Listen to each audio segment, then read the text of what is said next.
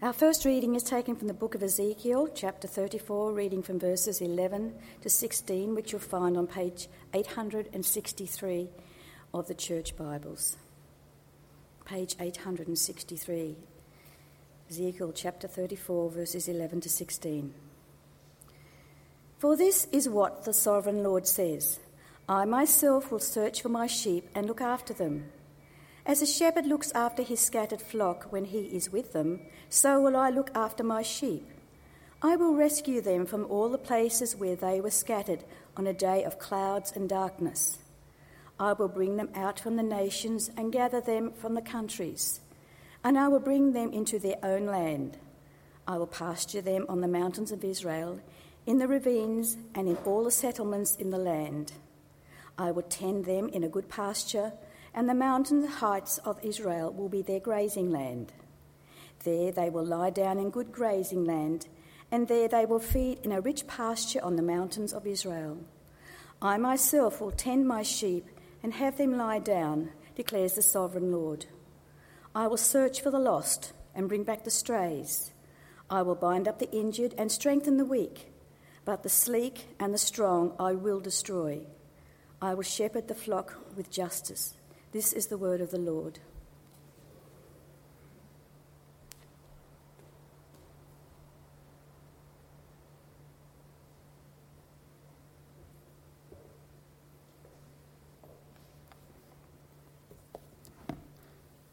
Our second reading this morning is taken from the Gospel of John, chapter 10.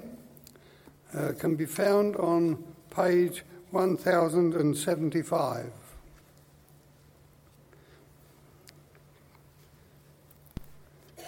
Here, disciple John is telling of a time when Jesus spoke to the Pharisees. Very truly, I tell you, Pharisees, anyone who does not enter the sheep pen by the gate, but climbs in some other way, is a thief and a robber. The one who enters by the gate is the shepherd of the sheep. The gatekeeper opens the gate for him, and the sheep listen to his voice. He calls his own sheep by name and leads them out. When he has brought out all his own, he goes on ahead of them, and his sheep follow him because they know his voice. They will never follow a stranger. In fact, they will run away from him because they do not recognize a stranger's voice. Jesus used this figure of speech, but the Pharisees did not understand what he was telling them. Therefore, Jesus said again, very truly I will tell you, I am the gate for the sheep. All who have come before me are thieves and robbers, but the sheep have not listened to them. I am the gate. Whoever enters through me will be saved. They will come in and go out and find pasture. The thief comes only to steal and kill and destroy. I have come that they may have life and have it to the full. I am the good shepherd. The good shepherd lays down his life for the sheep. The hired hand is not the shepherd and does not own the sheep. So when he sees the wolf coming, he abandons his sheep and runs away. Then the wolf attacks the flock and scatters it. The man runs away because he has a hired hand and cares nothing for the sheep. I am the good shepherd. I know my sheep, and my sheep know me. Just as the Father knows me, I know the Father, and I lay down my life for the sheep. I have other sheep that are not of this sheep pen. I must bring them also. They too will listen to my voice, and there shall be one flock and one shepherd. The reason my Father loves me, that I lay down my life, only to take it up again. No one takes it from me, but I lay it down of my own accord. I have authority to lay it down, and authority to take it up again. This command I received from my Father. This is the word of the Lord.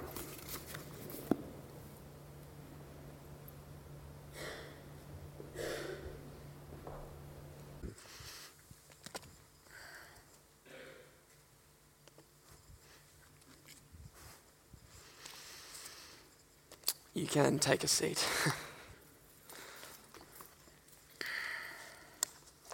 Good morning, everyone. If I haven't had a chance to meet you yet, my name is Nick, and yes, it does feel a little bit odd wearing a suit. I'm normally used to wearing a different kind of suit, a wetsuit, but this will do for this morning. I wear a few hats around here throughout the week, as we were hearing before. I head up the Christian Surfers here in Manly and on the Northern Beaches. I also teach a few scripture classes throughout the week and help out with preschool on Sunday mornings.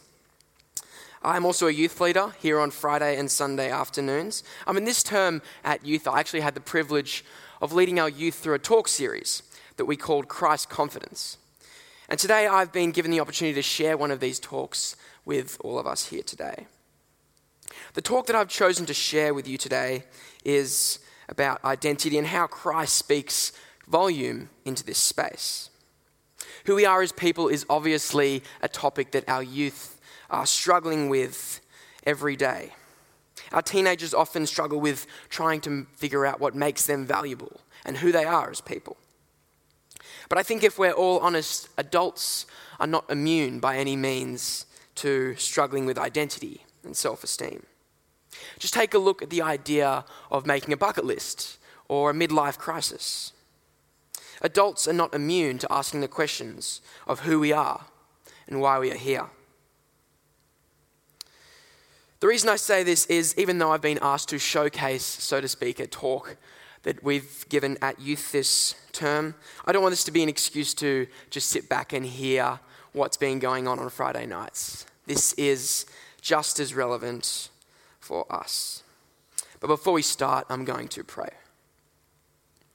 Father God, I pray that you will be speaking through me this morning as I speak from your word. Father, I pray that you will be softening and opening the hearts of everyone here this morning to hear what you have to say. Amen. Amen. Please keep your Bibles open. We'll be making our way through John 10 this morning with this discussion of Jesus as the Good Shepherd. As we do, we're thinking about what it means to be a sheep to this Good Shepherd. And for those of you keeping track this morning, we have 3 key points. First of all, what the world says.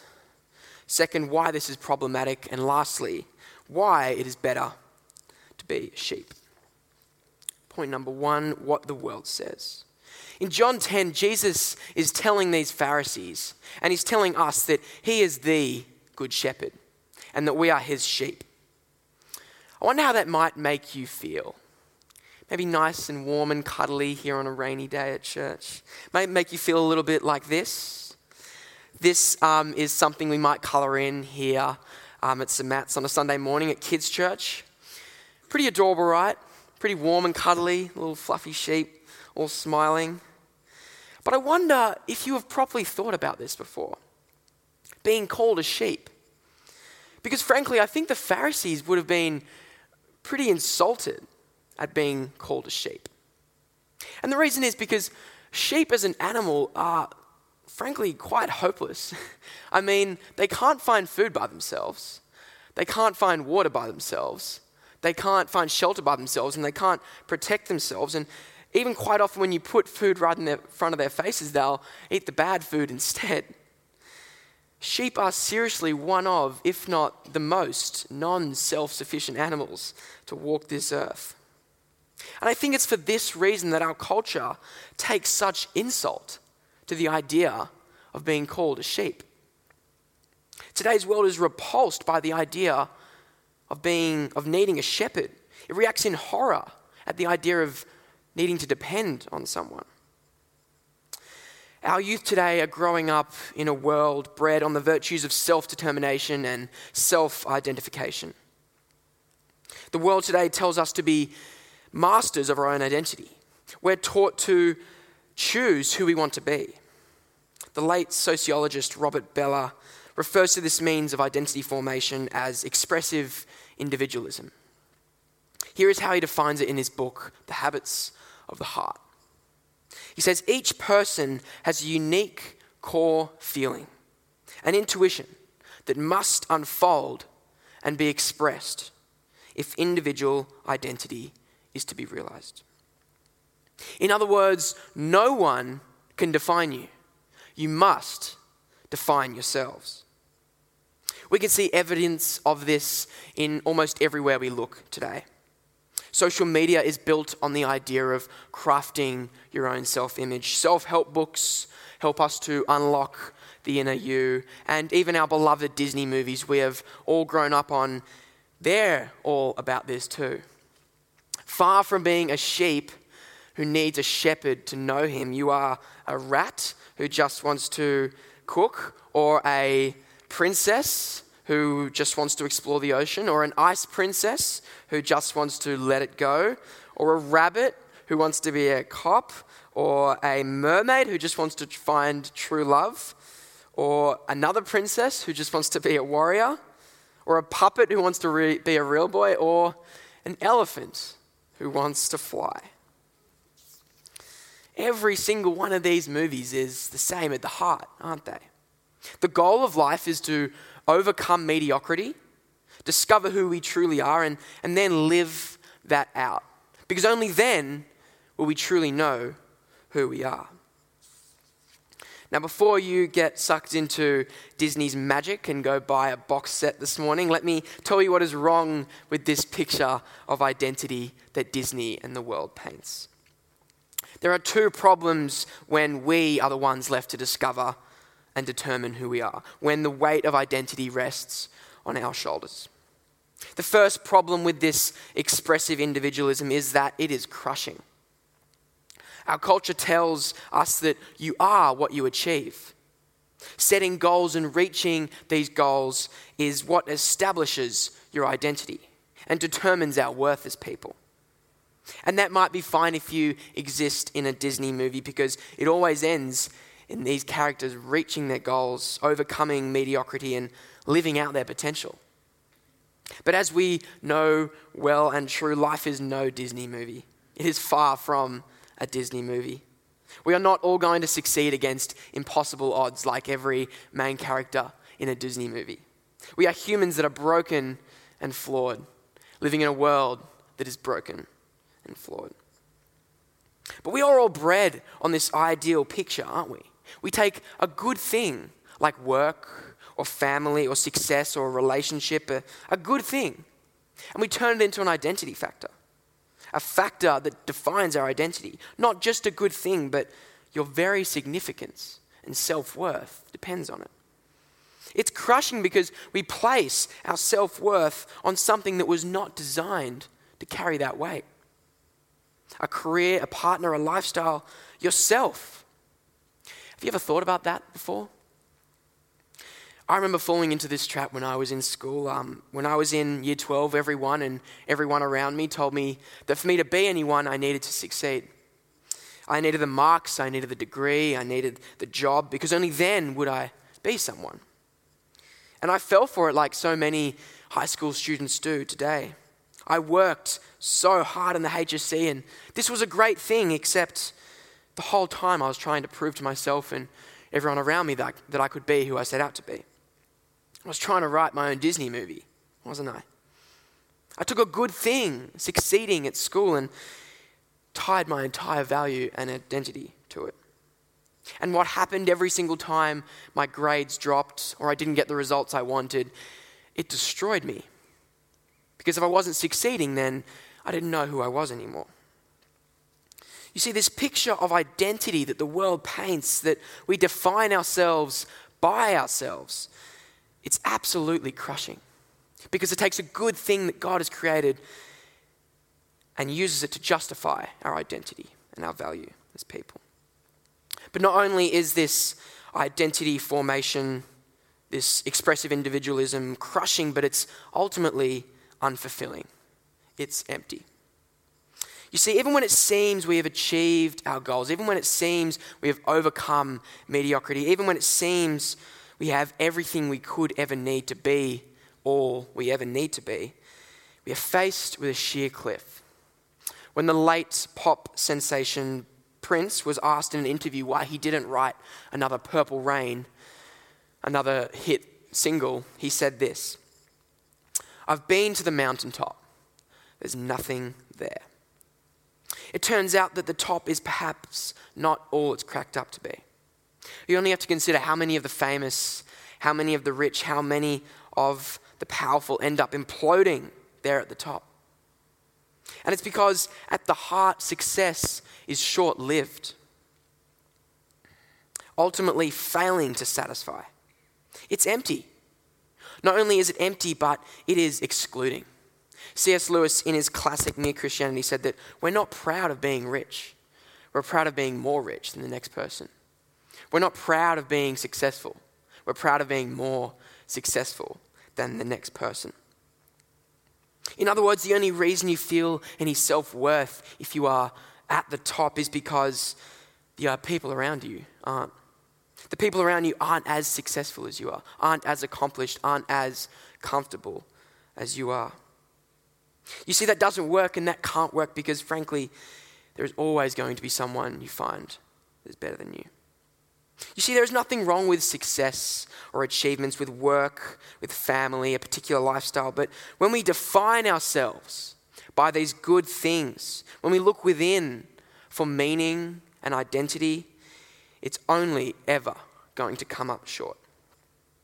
The truth of it is this: any identity that is achieved rather than received is unstable. It turns out that what we really need is to connect ourselves to another. In John 10, that is the Good Shepherd. And that brings us to our third point for this morning.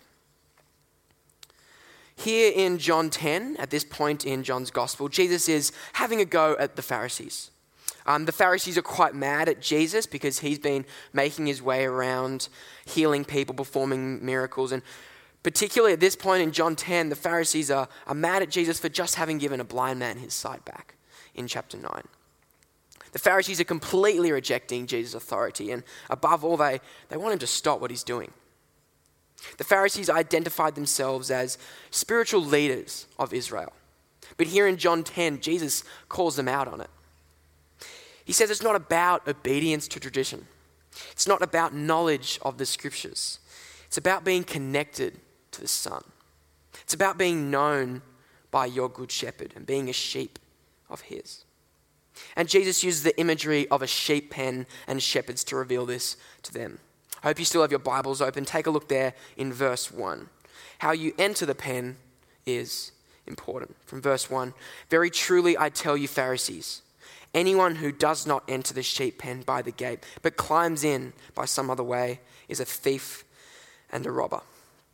The Pharisees don't get it, so he says it more plainly in verse 7. Very truly I tell you, I am the gate for the sheep. He then says it again in verse 9. I am the gate. Whoever enters through me will be saved. Jesus has made it so clear here to the Pharisees. Yet we see the fundamental problem with them is their unwillingness to accept this. Their unwillingness to connect themselves to the Son. The one that God has sent, that was their downfall. In the latter part of our passage this morning, Jesus then starts talking about a good shepherd and his sheep. Now, the Pharisees also fancied themselves as Israel's shepherds, and Jesus pretty much flatly rejects this here in the classic line in verse 11. I am the good shepherd. In other words, I am Israel's true leader. I am Israel's true shepherd. You got to admit, it's a pretty bold statement to say in a room full of Israel's respected elders. Jesus then moves on to paint this amazing picture we see in our passage this morning of who this shepherd is and what he has done. And it should leave us wanting to be one of his sheep. Read with me in verse 3 and verse 14. He calls his own sheep by name and leads them out. And in verse 14, I know my sheep and my sheep know me. Our good shepherd Jesus knows us. He knows each and every one of us individually. He knows our thoughts and our struggles. He calls us by name to him. And he leads us out and he goes before us. Jesus is truly a good shepherd. And by the sheep pen metaphor again in verse 9 and 10, we are promised life when we follow the Good Shepherd and enter through him. Whoever enters through me will be saved. He will come in and go out and find pasture.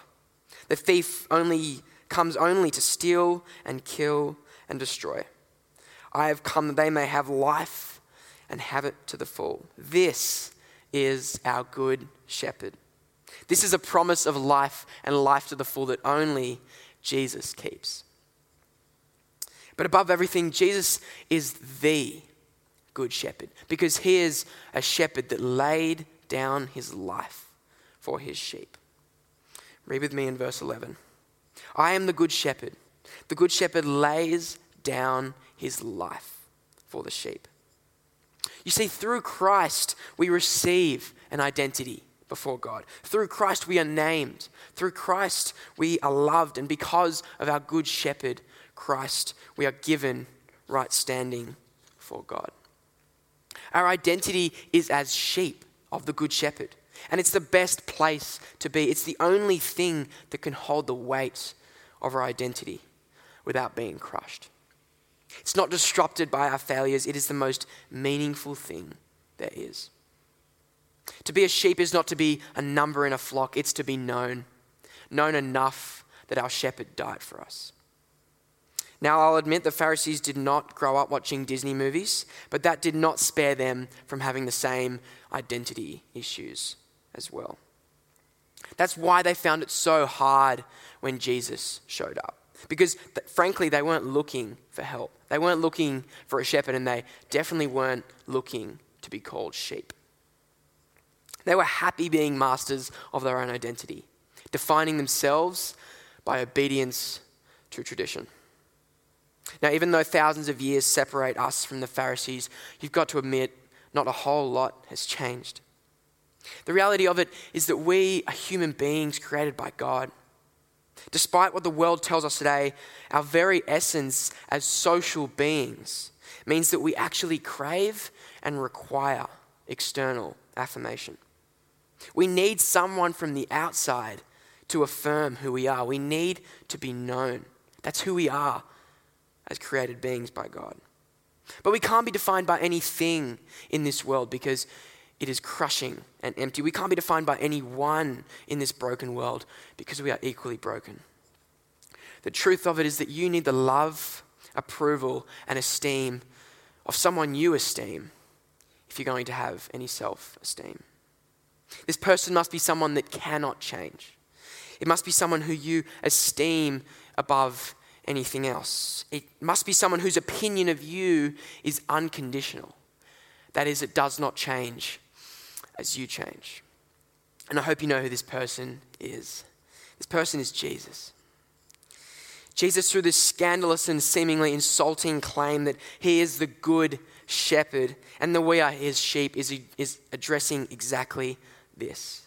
And it's the most loving thing he can say. You see, if it's true that our self-esteem only comes from having the esteem of one we esteem, if our self-worth only comes from having the adoration of one that adores us, then to know that the Lord of the universe adores and esteems us, then that must be the most stable identity possible. It must. I really hope you have been joining the dots here this morning because this has some extraordinary implications. You see, if you have received this identity rather than achieved this identity, then there is nothing you could ever do to lose it.